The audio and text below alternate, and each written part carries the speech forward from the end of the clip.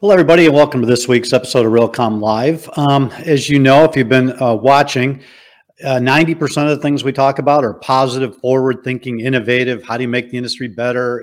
How do you make commercial corporate real estate buildings more exciting, more engaging?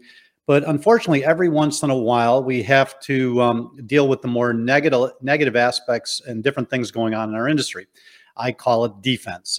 I would call cybersecurity defense. It's money, time, energy put into something that doesn't necessarily result in a better occupant experience or a better performance of a building. It's just something you got to do.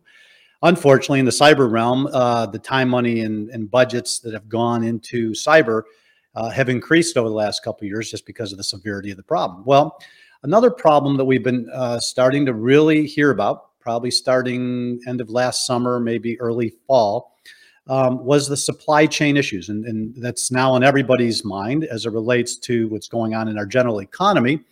We can certainly understand what happens when you take chips out of cars and it results in no inventory because you can't finish the car because of the technology. But unfortunately, it's impacting the building industry as well. And for those folks who are interested in putting technology into their buildings to make them smarter, more integrated, more interoperable, they need some hardware, they need some software. And specifically on the hardware side, we are being impacted by the supply chain. When I first heard about this, some of the numbers just astounded me to the point where we actually had this discussion in our opening general session at Realcomm in Scottsdale last year. So it's not getting any better. So I went right back to my domain expert, Richard Newberry, from CEO of KMC Controls. And he is here with us today. Why don't we bring Richard on and let's get this conversation started. Richard, how are you? I'm well, thank you. Great to have you. Wish it could be under a different circumstance or a different topic. As I mentioned in the opening, you were on our opening session, general session stage in Scottsdale, and we talked about the supply chain. And obviously not everybody was at that conference. So let's start from the beginning, assuming our audience doesn't know much about you or your company.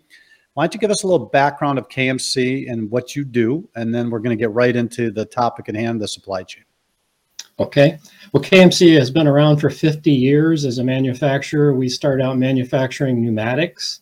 Today, we are a global company providing smart building solutions that include cloud-based and premise-based software and hardware. And so we're all about connecting your buildings, making them smarter, bringing in analytics, and also a keen focus on indoor air quality, ventilation, and that kind of thing. Okay. So let me use a car analogy. So if we go back, let's say to the 70s, muscle cars, right? You lift up that hood, you saw an engine, a carburetor, you had lots of room to work. Now you open up a hood of a car and the average mechanic runs for the door because it's way too complex. And I forgot who coined the phrase, but an automobile is now a computer on wheels. Okay. Yep. Buildings aren't quite there yet, but they're getting there. And I'm assuming that there's some boxes that go into these buildings, your boxes. Tell the audience what that box does, what its purpose is, and then we're going to open the box and see what's inside. Okay. So we make a full range of controls that involve software and hardware, and it basically makes the building smart. You can think of big pieces of equipment, chillers, boilers, units you see on the roof. Well, those need to be controlled. They need smarts, and that's what we provide, is the ability to communicate with those devices, manage and control the environment from an HVAC standpoint, from an indoor air quality standpoint, CO2, occupancy, and we're able to take that data and with our cloud-based solution, bring in analytics to have preventive predictive maintenance, and also be able to save energy, which we've wanted people to focus on for years, but it's really one of our key focuses is to help people save energy, optimize the building. So in an average 10-story building that's fairly automated, fairly smart, how many of your boxes will be inside? Oh, I would say you could have 30 to 50. It depends on how the units are laid out. And how much technology you want to interconnect and get onto the network, if you would. Yep. Okay. All right. So now the box, how big? Bread box, toaster?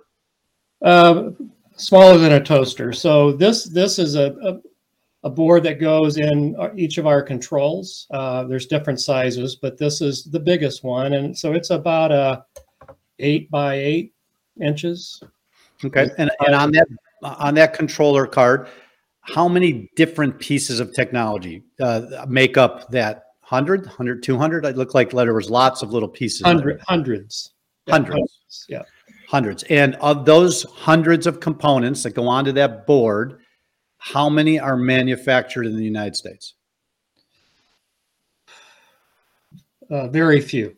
I would say over 90% are, at least over 90% are outside the United States. So hold that board up again if you could. What percentage of those little devices on that board are manufactured in China? Probably 90%. 90%.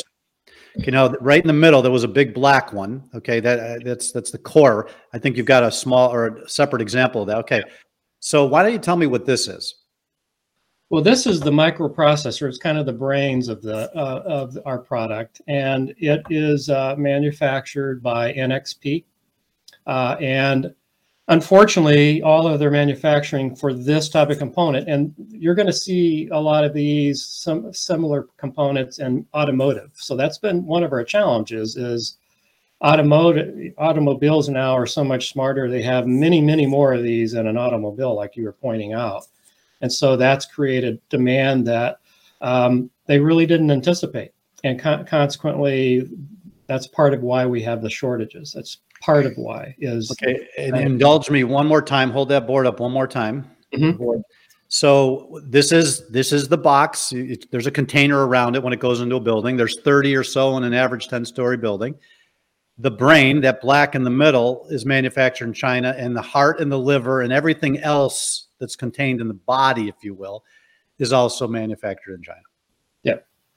Okay, so we understand supply chains and COVID and difficulty getting things out, but we also understand political issues as it relates to supply chains as a economic tool, if you will, and your inability to get these components is going to impact your business. So, where did you first start? What was the day, the month that you first started feeling something was not right?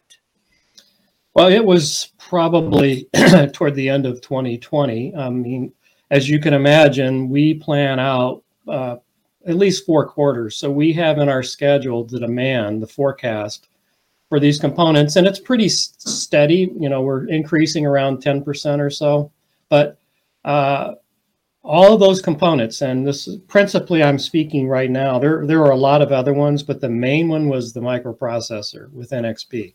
So we had this demand in our forecast. We buy through a distributor by the name of Arrow. It's a very, very large company. And they everything was fine. And all of a sudden we started seeing a cascade of, okay, the lead times were just a few weeks. Now the lead times on a lot of components were. Give me the month. Give me the month, the year and the month that happened. I would say that happened. I can give you quarter because it kind of cascaded, but fourth quarter of 2020, first quarter of 2021. The pandemic starts early part of 2020. We start hearing about feeling it shutting down. And then by that fall, that winter, you're starting to say, okay, the warehouses that were filled from all the actions that we took last year are starting to need to be replenished, but you're starting to hear them saying the delivery dates are being pushed a little bit. Yeah, and it's kind of started like it was, how the frog in the water, you don't know what's going on. So it started out just a kind of a little bit of an extension of lead time. And then before you know it, by the middle of 2021, they were basically, we had a list, a long list of components that went from anywhere from 16 weeks to 99 weeks. And what 99 weeks means, we don't know. But there were a lot. So this particular component, about mid-year last year, we were told that all of the units you had in your plan you're now going to get in July of 2023. Okay, so pause real quick. So these were the numbers that just startled me when you told me them the first time. Why don't you tell the audience what your chip cost used to be, and then what it is now, and then the average, and then just very succinctly what your average delivery time was in the normal times, and what it is right now. So this chip is somewhere around, let's just say, an $8 chip, and we were paying as much as there was a point where we said we can't do this anymore, but we stopped at $225 a part. So those numbers are even worse than since the last time we discussed this. Yeah, but we saw the same part out there going for $800 or $900 a part. All right, so let's just take a deep breath and make sure this is not lost. $8 goes to $225, and in some cases you're seeing $800. Yeah, I mean, we hear inflation numbers on television, and we're we can't comprehend them. We go to the gas pumps and we're frustrated. That increase, how do you manage a business at that kind of a price increase? Well, and again, understand that what was happening is we weren't paying that price to Arrow, our distributor. They were not. Arrow could not get any of these parts. They were being sold by brokers, and you have to wonder how these brokers got these parts. Right. But that's what happened to us in a lot of ways. So we had to provide a lead time, or to provide for our customers, we had to pay those higher prices. But there was a point where we said we can't digest this anymore. But with the 225, we had to pass on a 30% price increase to our customers, and it was very common in the industry. Our competitors were doing the same. It's called inflation, right? Yeah. Yeah. Right. And it is nothing. Yeah. So the cost is just unbelievable. 8 to 225, just incomprehensible as a business person to figure out how to absorb that in such a short amount of time. But let's talk the second point about the delivery times. I mean, what was the average delivery time from order to receiving in your normal business process?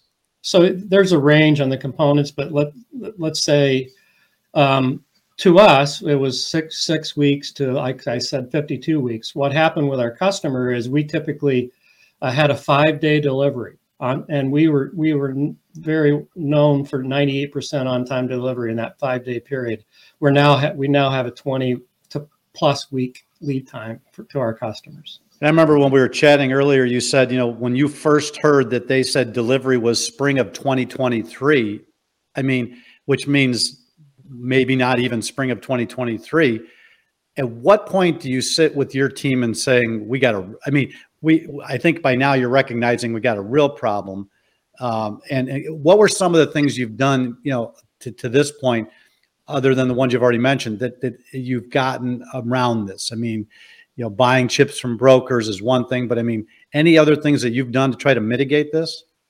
Yeah, so a couple things. One is we found components that had a more reasonable lead time. And then we're redesigning our products to use those components. And again, we took the quickest route by redesigning for a different NXP processor that is available. So that's in process right now. The other thing I did is, as CEO, I don't typically get involved with these conversations over the years, but when we got to this point, I made a decision to not necessarily go to the CEO of NXP, but I went to the top guy in the United States that handles the demand. And I just tried to be personal and share the story of what KMC is about, and the fact that we were going to have to shut down if we couldn't figure out how to get some components. And we became buddies, teams buddies, and I stayed in touch with him, and he elevated our demand, our need. And I'm happy to say that next week we are going to be getting enough of these processors to buy us a couple of months. But he's getting these calls from everybody, right? He is, and Unfortunately, most people were calling his CEO, and his CEO was then saying, "These guys have an issue. Can you help them?" I went right to him and didn't go to the CEO. I told him early on, if you think I need to go to your CEO, I will. But how can you help me? And we became kind of friends on Teams, and he elevated the KMC need to top of his list.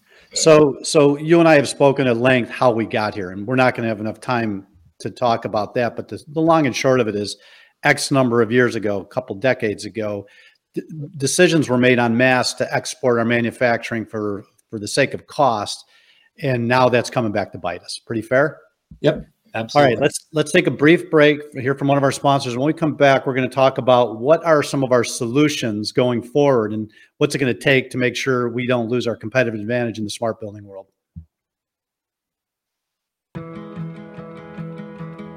Your company mitigates many types of risk, but there's one critical risk you can't avoid: the networks running your base building systems. Every day, vendors and engineers connect to your building system networks with little or no security, making them extremely vulnerable to cyber attacks. Hackers can shut down these systems and force ransom payments, or jump over to your corporate network and engage in password and identity theft. Each new solution you add only causes the security risk to grow exponentially. The Intelligent Riser eliminates risk by putting building systems on a secure network completely separate from the building's corporate network. Then, vendors, building engineering, and building management are given secure access to the systems they need, while keeping hackers out. And the network is monitored and maintained 24 hours a day, 7 days a week, 365 days a year, to ensure all building systems are secure, up, and running. All future solutions can now be connected to the Intelligent Riser, saving cabling and implementation CapEx and OpEx. Intelligent Riser, the smart building platform. All right, Richard, before we get into what we need to do, I just want to clarify one thing. What are the suppliers, the distributors, the manufacturers who rely on these overseas manufacturing systems? What are they being told is the reason? Are they being told that it's COVID that's slowing things down? I think it's a combination of COVID and what I mentioned earlier, and that is electric vehicles, cars are becoming computers on wheels, and so the demand for these types of processors and components has multiplied on probably 100x. Okay. And I don't want to get political, but one has to wonder, is there any strategic business decisions to kind of make your competition a little less competitive? I mean, if they can't get their supplies, and do you believe at some point this hurts our industry to the point where we can't maintain global competitiveness in the smart building industry because we simply can't get the components? We're definitely there, I believe. We're there. So, Yep. so this is more than COVID and more than normal supply chain issues. This could be a forced competitive disadvantage. Yep. Yep. All right. Well, that's another topic for another show, and we're going to keep pursuing that because I believe that for a while. But the more and more I talk to people who are on the front lines, I'm hearing that could very possibly be true. All right. So here we are. We've saved a lot of money over the last 20 years, outsourcing most of this stuff. And I think many people are realizing, and have for the last 2-3 years, right? We've been hearing the battle cries that we got to bring manufacturing back. Tell us how complicated that is. It's very complicated. It's going to take, in my view, it's going to take a combination of a consortium of businesses and the government.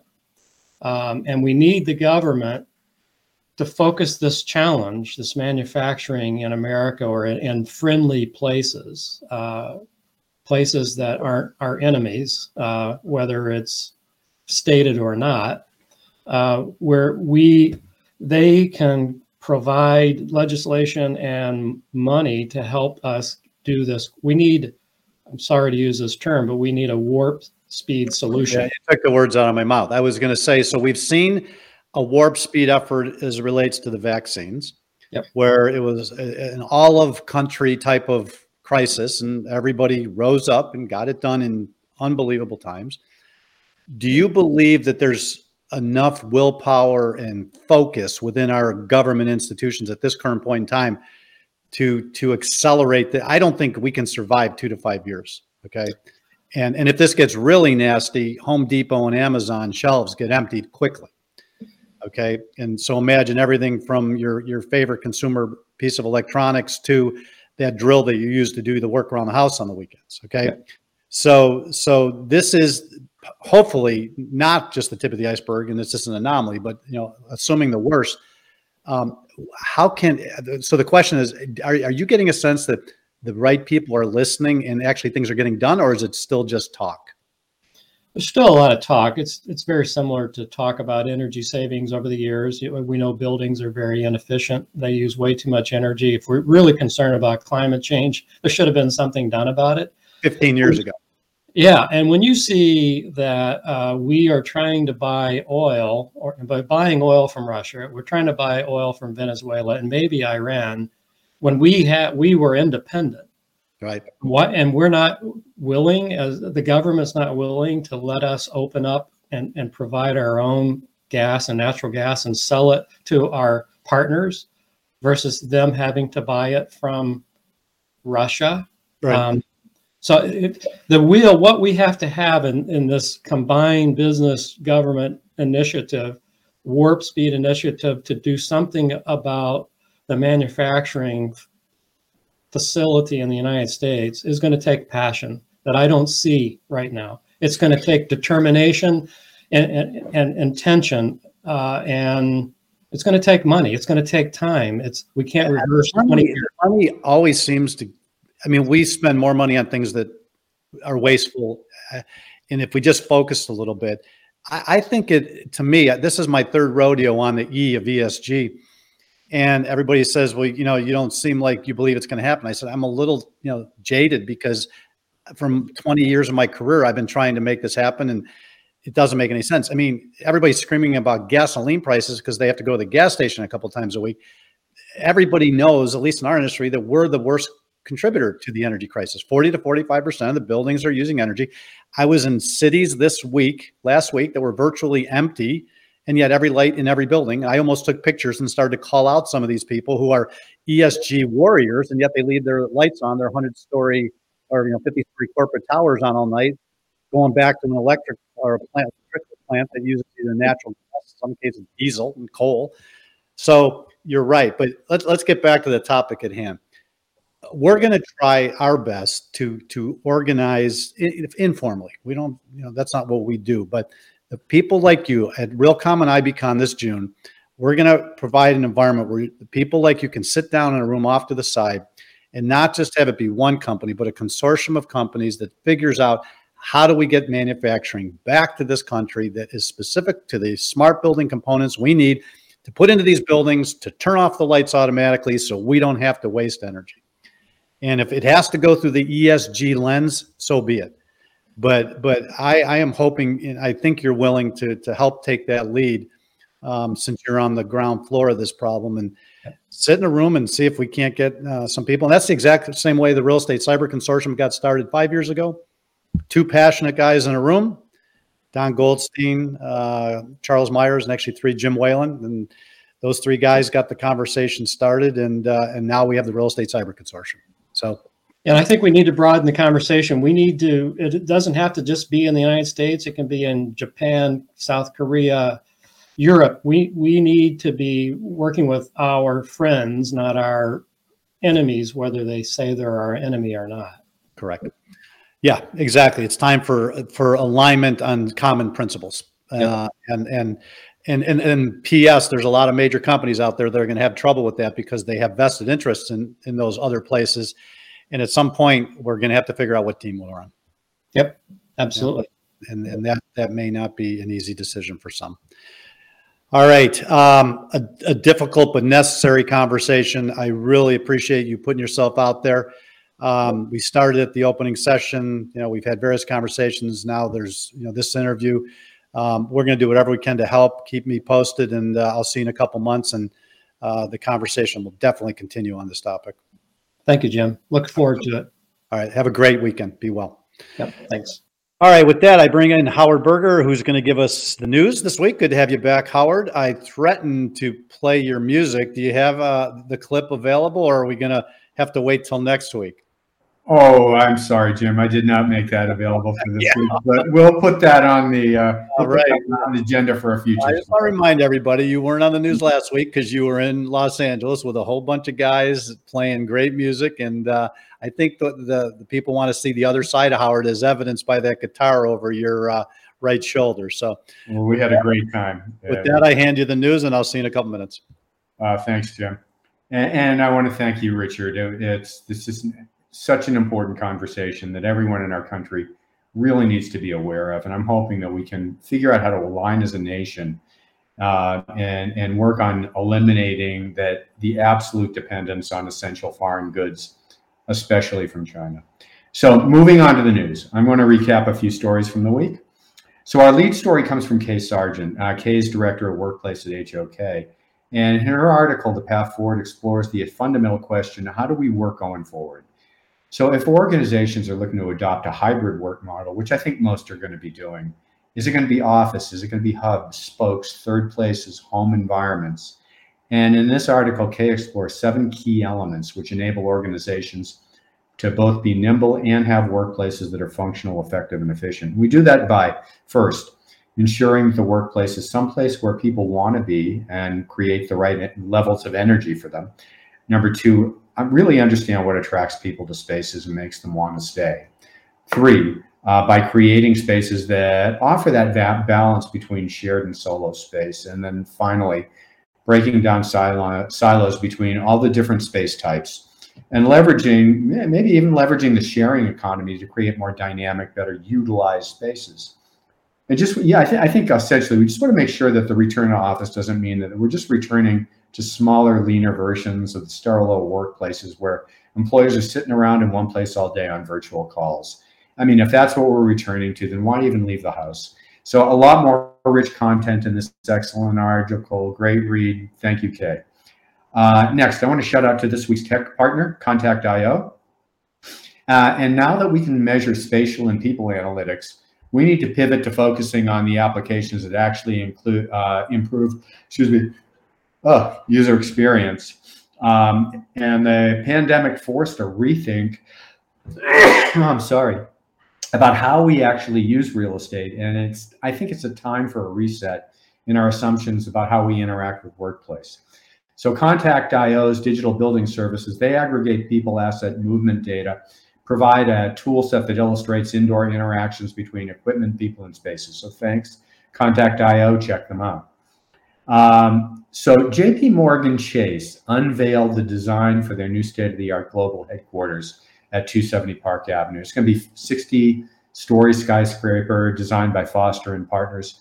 It's going to be New York's largest all-electric tower with net zero operational emissions, powered by renewable energy. Big focus, air quality, advanced water storage and reuse with net 40% reduction. 97% recycled, reused, or upcycled building materials from the demolition. A lot of intelligence sensors, AI, machine learning for everything, including energy conservation.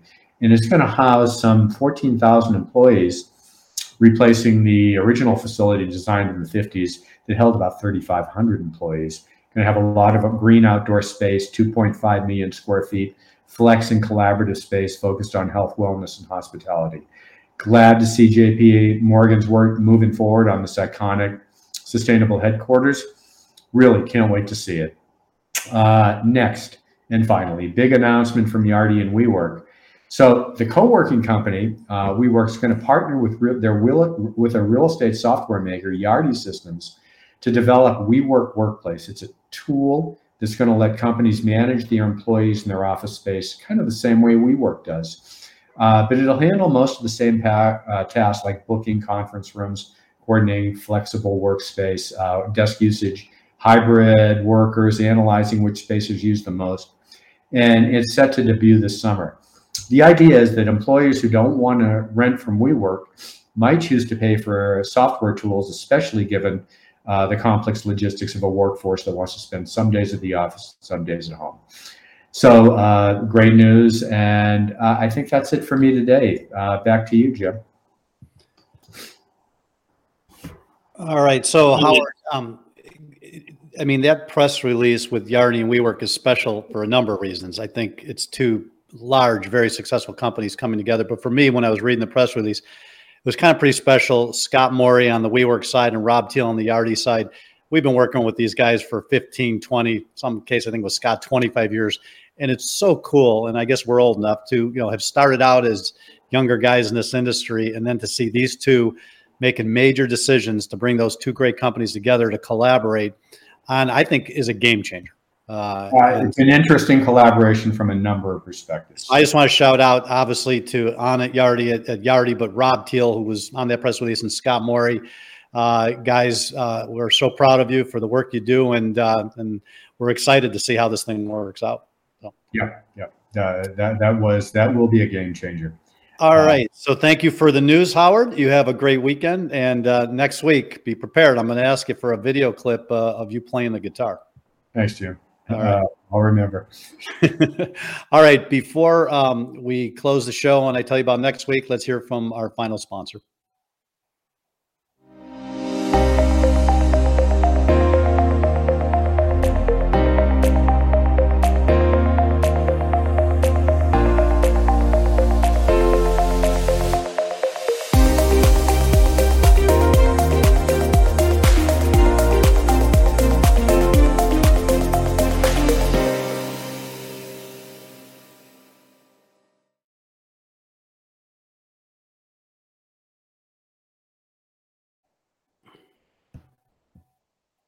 All right.